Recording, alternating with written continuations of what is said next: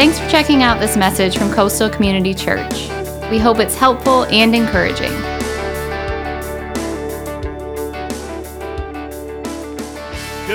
Good morning, everybody. I'm Pastor Chris, and hey, welcome everyone to the kickoff of At the Movies. Glad that you're here. Glad that you're watching online. Thank you for tuning in. And like Scott said, even those folks who are watching online, make sure you leave a comment, and we have a gift for you or a drawing for you guys as well to include you. Man, I love this series. It has definitely become a favorite sermon series tradition over the years here at Coastal.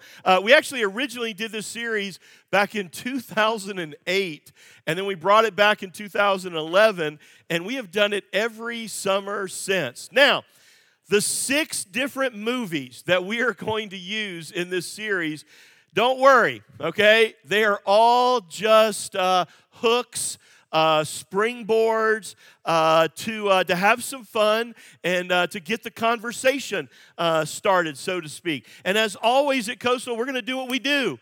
We're going to dig into God's Word. We're going to proclaim truth, and we're going to point people to Jesus. I am not preaching from the movies themselves. We don't do that. But we just use them as a way to, to bring out some themes, to bring out some ideas, and then to point people to God's Word. So, let's get started. How many of you have actually seen this movie, Doctor Strange and the Multiverse of Madness? Okay, that's kind of my guess. Some of you, not a lot of you, but raise your hand if you've seen any of the Marvel Comics movies, right? Probably all of you, because this is like the 28th installment, okay, of the Marvel Comics films. This is, I saw this movie this past week. You know, I thought it was a pretty good flick. It wasn't great, but it wasn't terrible. It is the sequel, of course, to Doctor Strange, the movie. It came out in 2016. This film has grossed, you ready for this? Over $900 million. I mean, it's going to surpass, they think over $1 billion. So somebody has seen it, if not you. Right now, it is the highest grossing film of 2022 so far. And I say so far because it looks like, anybody know what movie's probably going to surpass it this year? There you go. How many of you saw Top Gun? That's what I thought. Okay, so that is one of the movies we'll be using this summer. Now, there are a lot of different directions, a lot of different themes I could pull out of this movie today. Like most superhero movies, we could talk about teamwork. It usually takes a team of superheroes, all of them working together, for the common good to defeat a common enemy. Probably the biggest theme of like most superhero movies is this idea of good versus evil. And I could go in that direction, and we've gone in that direction before. So without giving too much of the movie away, so I got to kind of use that as a little disclaimer. In the world of the multiverse, okay, so you got to wrap your heads around what the multiverse is. But anyway, you quickly discover, and they kind of mentioned it in the trailer a little bit, that sometimes Doctor Strange is fighting against himself a little bit, that he becomes a little bit of his own worst enemy.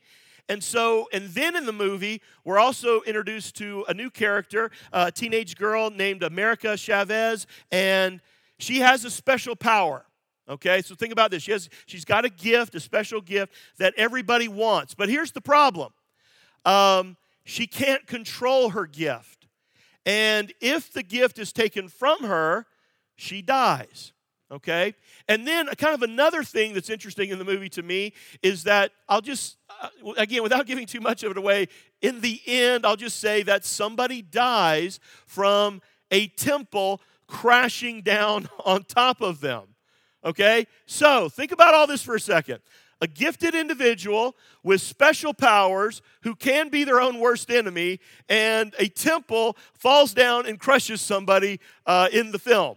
So if you took that person's special powers away, they die.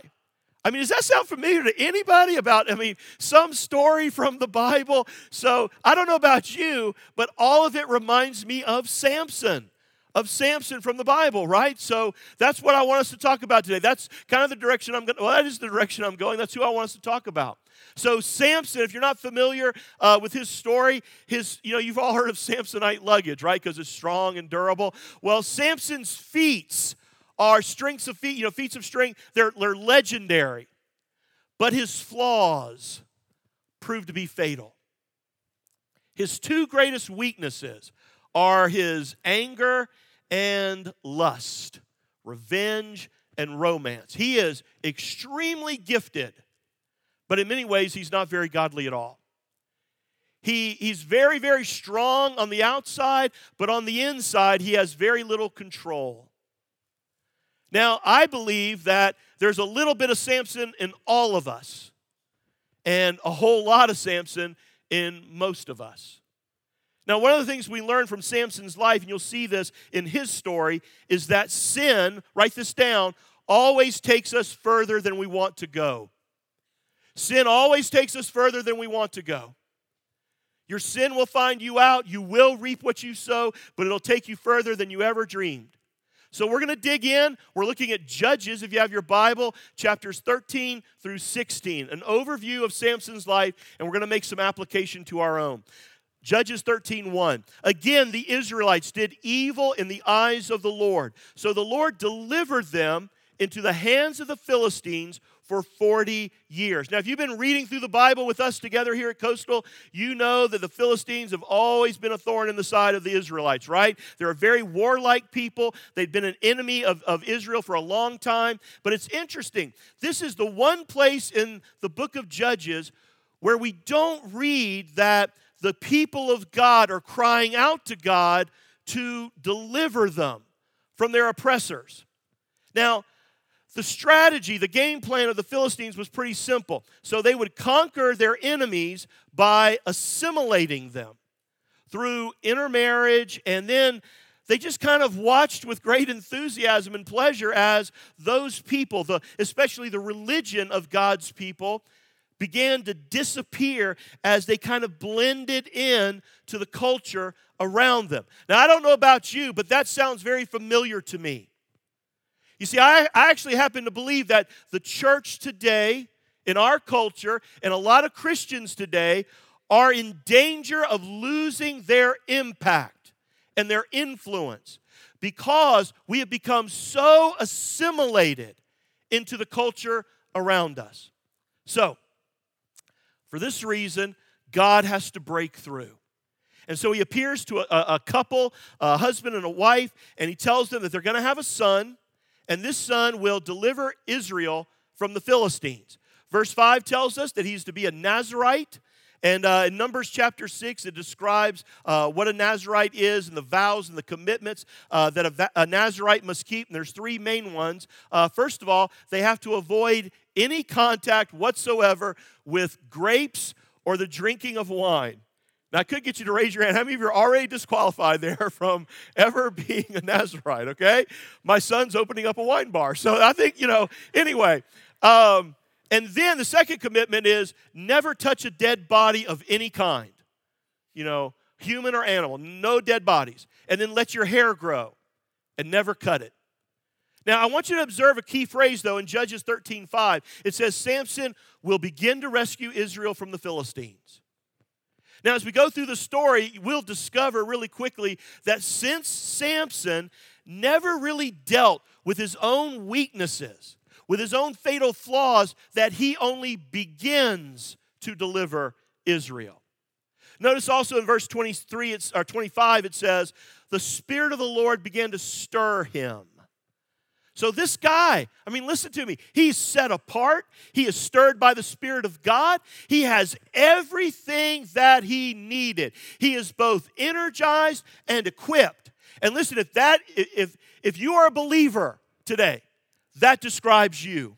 You have been set apart. You've been stirred by the Spirit of God. You have everything that you need.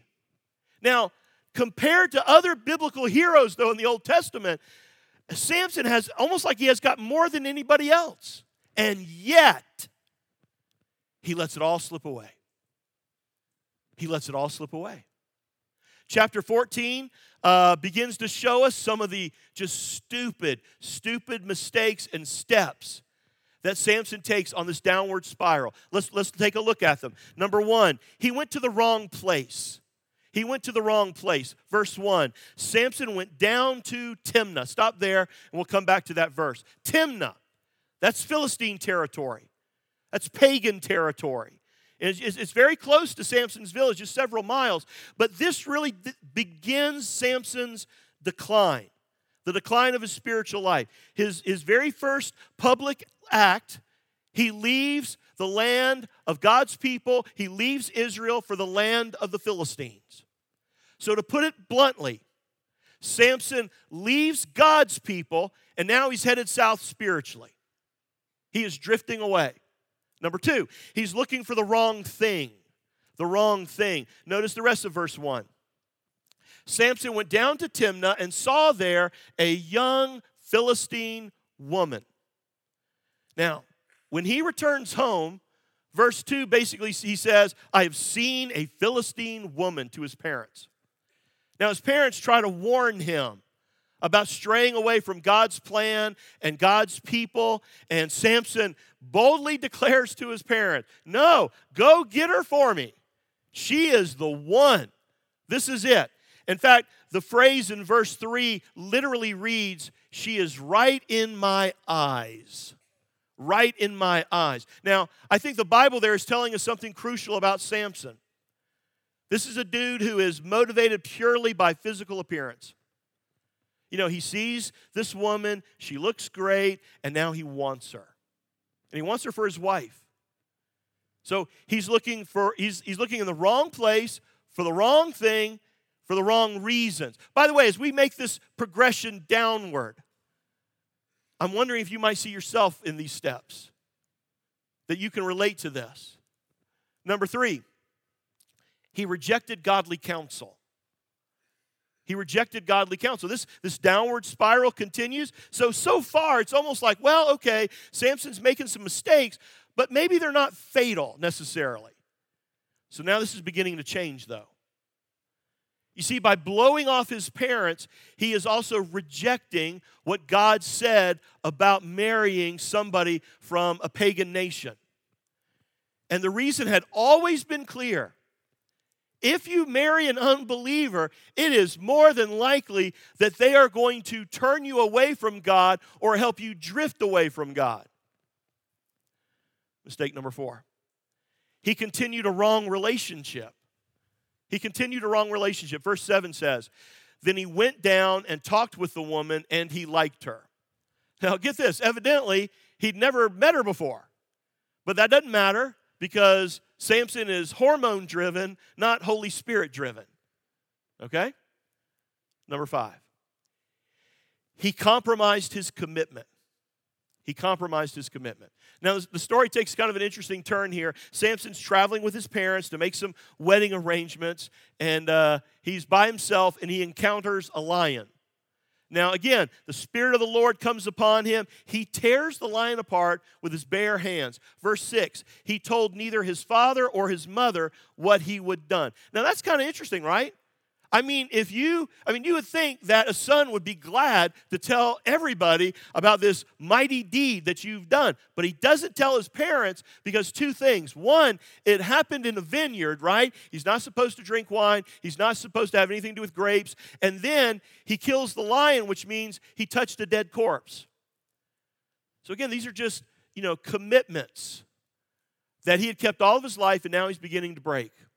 Down in verse 9, you see that Samson's traveling alone, and he actually stops by that vineyard to kind of revisit the scene of his great, exploit. And he finds that bees have made a honeycomb inside this dried out now carcass of the lion. So he scoops in, and he gets some honey, and he just begins to eat it as he walks along. So once again, what's he doing? He comes in contact with a dead body or a dead carcass. But that's not all. According to verse 10, Samson made a feast, it says, as was customary for young men. Now that's a nice way to say, because the Hebrew word here means drunken bash. Okay, so this is like a bachelor party. They've gone to Vegas, they're partying, and so Samson, you've got to see this. Samson really is this picture of somebody who is beginning to bail on his commitments to God. Maybe you've been there and done that. You've been on a downward spiral. Now, what's interesting, though, is that still at this point, if you just kind of look at him from the outside, his outward appearances, and you would see the long hair. Now, automatically, see, in that day, they would have known, oh, he's a Nazirite. He's kept this vow. So again, on outward appearances, he appears to be dedicated to God, but his lifestyle, his heart, tells a different story. And I think we can all relate to that because it's so easy to show up here in church, dress up, look all pretty, but we know that our lifestyle and our heart tells a different story. Number 6, he ignored his weaknesses. So now we come to the wedding. He ignored his weaknesses. We pick up the story in verse 11, and on day 1 of this 7-day, wedding feast, Samson begins by offering a riddle to the 30 Philistine groomsmen. Big bridal party, okay? And it was kind of a friendly battle of wits that was pretty common in those days. The riddle involved the honey that Samson had taken out of the carcass of the lion. So here's the riddle, verse 14. Out of the eater, something to eat. Out of the strong, something sweet. So, picture this. Samson's just walking with pride and swagger, and he offers a wager, a bet, along with the riddle. And so if the groomsmen solve the riddle in 7 days, Samson is going to buy all of them, get all of them brand new clothes, get them a new wardrobe, okay? So by the 4th day, though, the groomsmen are getting nervous. And so they approach Samson's bride-to-be, and they make an offer to her she cannot refuse. Verse 15, coax your husband into explaining the riddle for us, or we will burn you and your father's household to death. Wow. Okay, these are not nice people. Now, the word coax your husband. It actually means to seduce a simple-minded person. And the Philistines are going to say the same thing to Delilah some 20 years later, and we'll get to that in just a moment. So Samson can be seduced because he is all hormones, he's all outward appearances, and no brain. Okay, here's the sad part, though. And this is really one of the things that I want you to catch today. Samson's weakness, his fatal flaws, they are apparent to everybody around him, but not to him. Not to him. I mean, he never sees his weaknesses, and he refuses to admit that he even has any. He's just a, strong dude. Now, remember this, and this is not a blank on your outline, but you might want to write this one down. It is your refusal to deal with your weaknesses, to deal with your fatal flaws, your refusal to deal with that most often will get you into trouble. See, most of us are like Samson. We'll do anything we can to avoid dealing with the real issues in our life, our weaknesses, our flaws. Number 7, he'd rather take revenge than repent.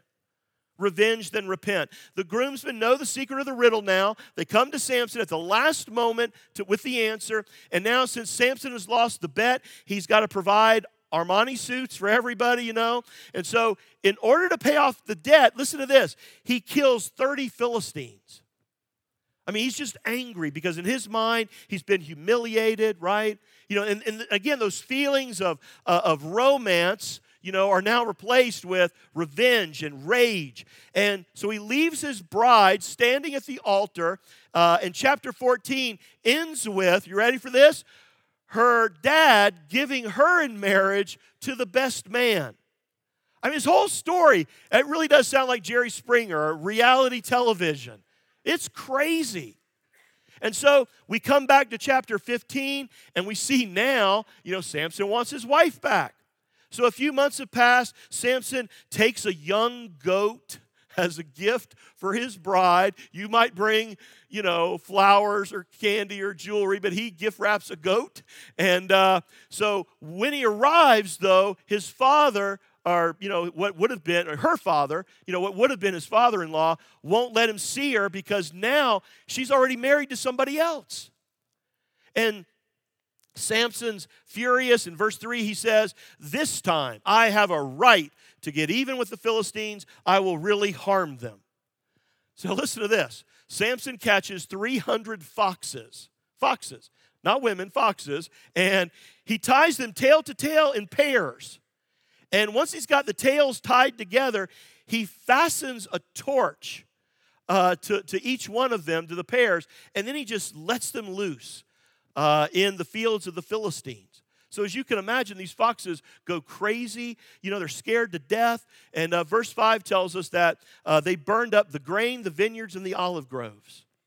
So in a way, Samson single-handedly destroys the economic base of this entire nation with these flaming foxes. But he's not finished yet. After they torch his bride and her family, he says in verse 7, "Since you've acted like this, I swear that I won't stop until I get my revenge on you." Man, do you see what's happening here? You know, the Philistines do something, Samson does something. So they respond, and then he responds, but he ratchets it up a little bit. So then they do something again, and then he just goes commando on everybody. And so each and every time it gets a little worse, more serious, more bloody, and he sets into motion this unending cycle of pain and violence. Verse 8.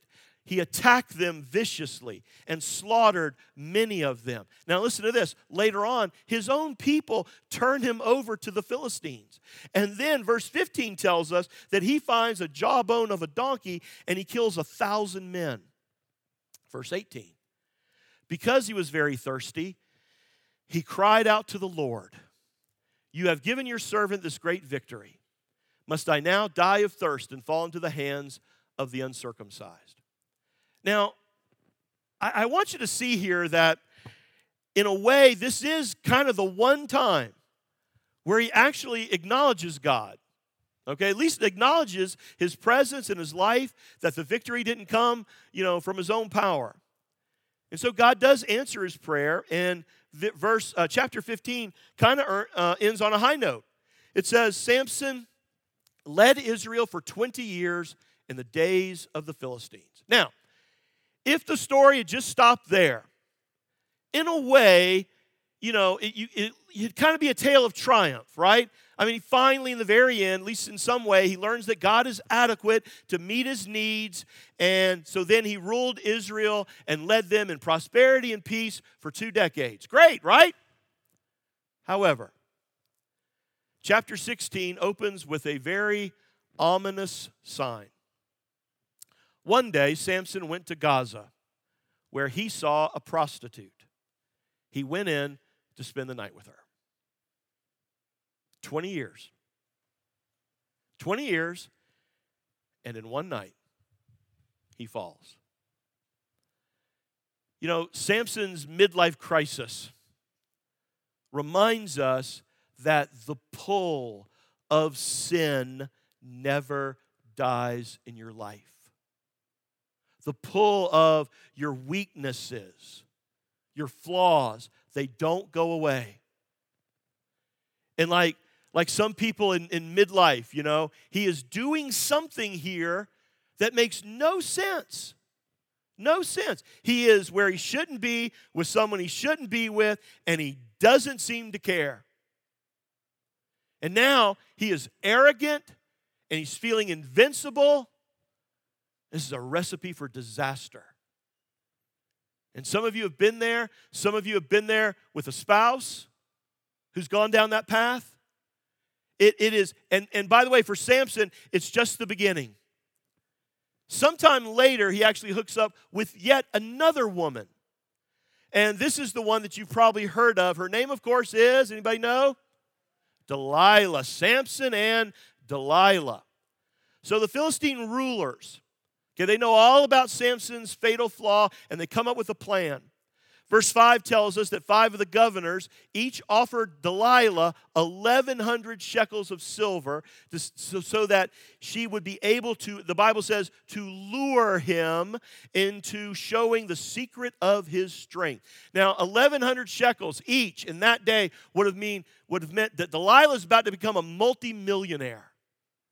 So the choice between Samson and silver is apparently a pretty easy one for her. So Delilah's name actually means weakness or brought low. So Samson's fatal attraction is based on sex. Delilah's motivation is based on money. And the Philistines are after power. Everybody look here.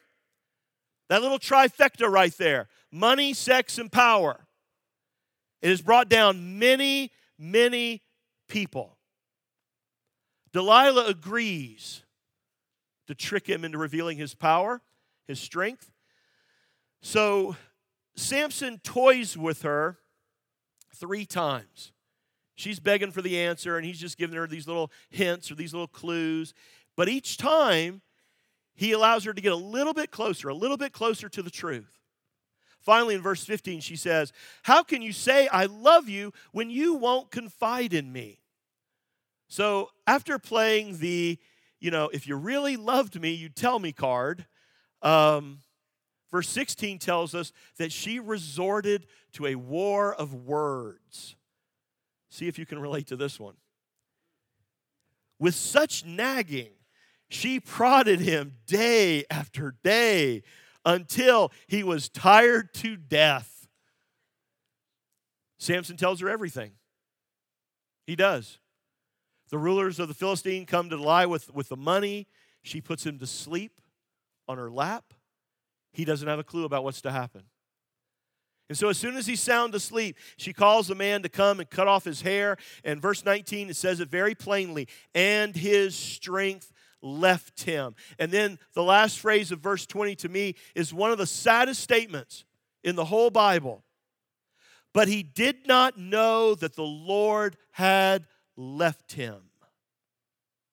He didn't even realize what had happened. Too many believers today, they drift away from God and they don't even realize what they've done until they've done it. They don't appreciate what they had until they've lost it. Again, sin will always take you what? What was it? Further than you want to go. You will find yourself doing things that you never dreamed possible. But your sin will find you out, and you'll reap what you sow. You will reap more than you sow. So what happens next is ugly. It's ugly. The Philistines have been waiting for like 20 years now to finally get their revenge on this guy. Look at verse 21. Then the Philistines seized him, gouged out his eyes, took him down to Gaza, binding him with bronze shackles. They set him to grinding grain in the prison. Notice those 4 things they do to Samson. First, they gouge out his eyes. Listen, those wandering eyes that had always got him into trouble, now he's been blinded.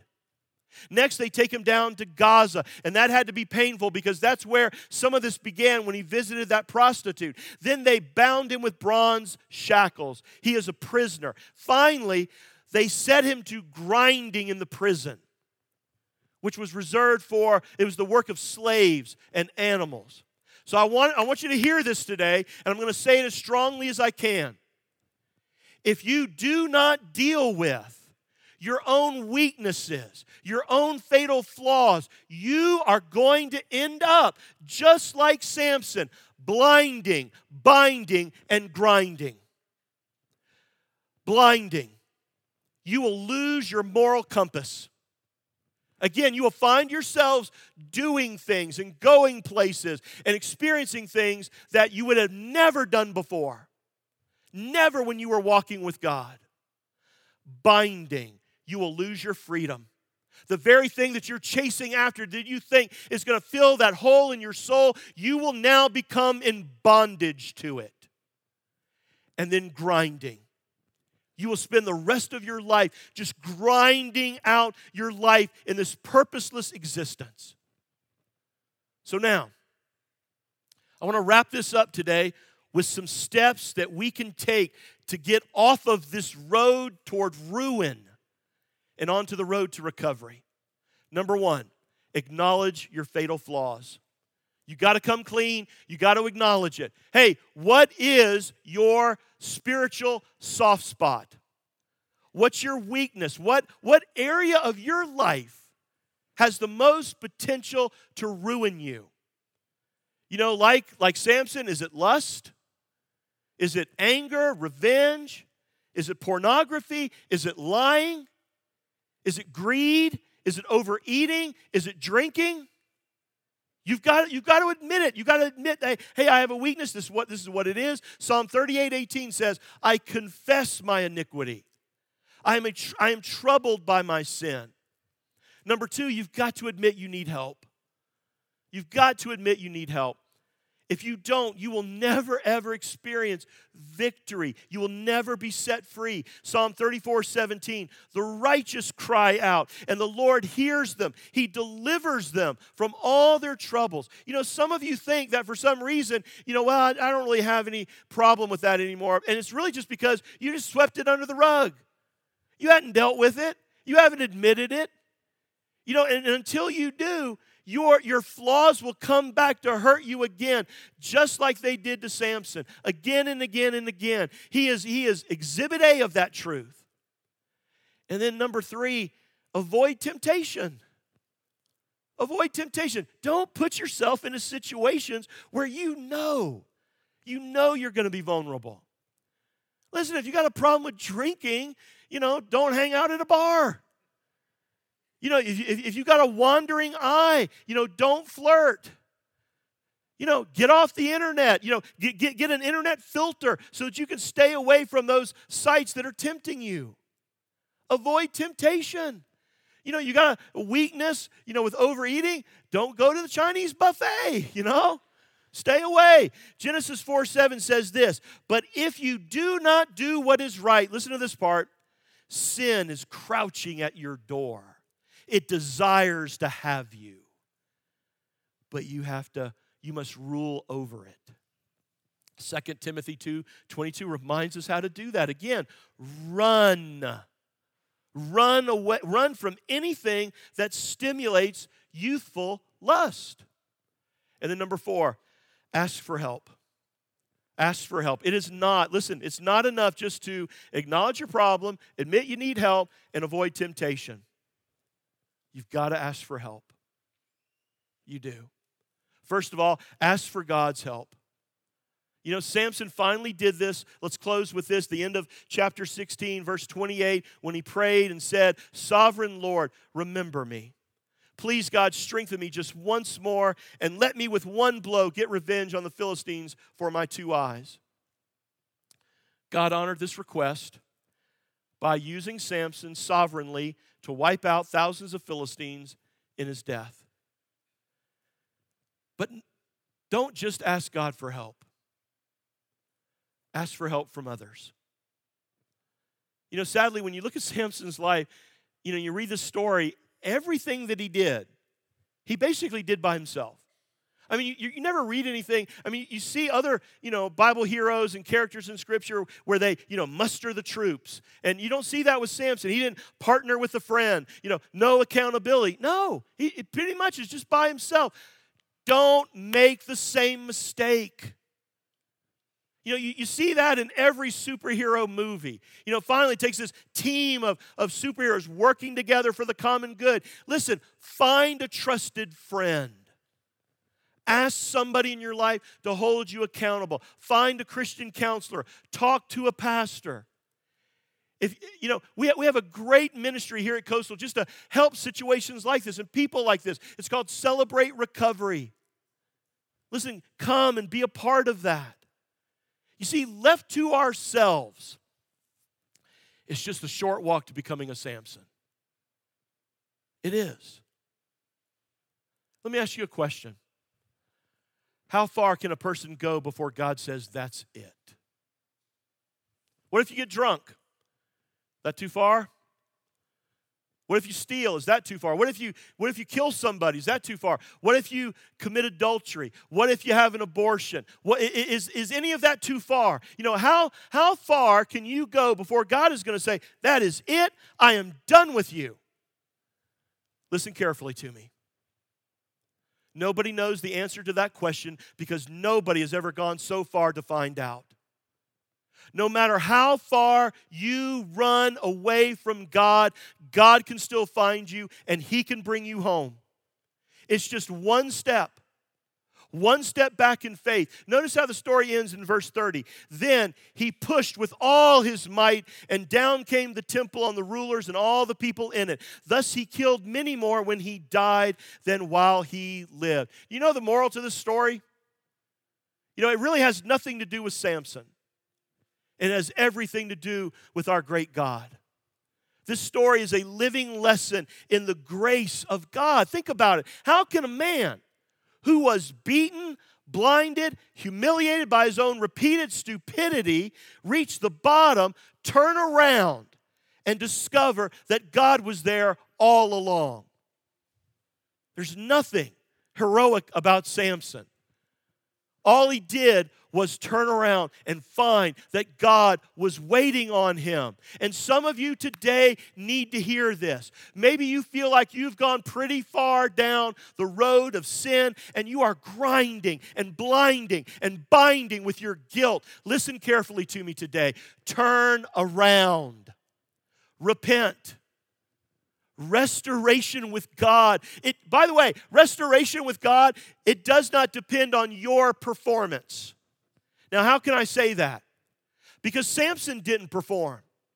He didn't perform. I mean, think about it. He came back to God before he pushed those pillars down. He came back to God while he was still shackled. He came back to God while he was still blind. He came back to God. He turned around. God took him home, and God did a miracle in his life. And he wants to do the same thing in your life today. He's just waiting on you to turn around. He's waiting on you to come home. There is no pit so deep that you find yourself in today that God's loving hand can't reach down and pull you out. You just got to come home. You got to turn around. You got to trust him. You got to cry out to him. You got to do these 4 things. Admit, confess, pour your heart out to God, ask him for help, and he will give it. And you can have it today. You can pour out your heart to him today and come home. He will pull you out of whatever pit you find yourself in. Bow your heads and pray with me. Dear Heavenly Father, God, today, thank you for your word. Thank you, God, for the truth of your grace and your love, your mercy, that, God, no matter how far we stray, that if we would just admit it, pour out our heart to you, ask you for help and for healing, that you are right there to offer it. But it begins with faith. It begins with faith in Jesus, the one that you provided to wash away our sins, to cleanse us of all unrighteousness. And Father, I just pray right now that there are people here in this room, people here who are watching, who have been down this road of guilt and pain and sin, and they're ready to come home. And if that's you, just pour out your heart to God right now in a prayer, something like this. Dear Heavenly Father, today, God, I admit it. I admit it. I am a sinner in need of a Savior. And today I believe that you have provided one in your Son Jesus, that he went to that cross for me, that he rose from the dead, that he is alive. God, as much as I know how and understand, I believe it, and I put all of my trust and my faith in it. And he is alive. And for the rest of my life, God, I just want to begin to follow him. Day by day, I want to become more and more like you see me now. Forgiven and brand new. We love you, Father. We pray this in Jesus' name.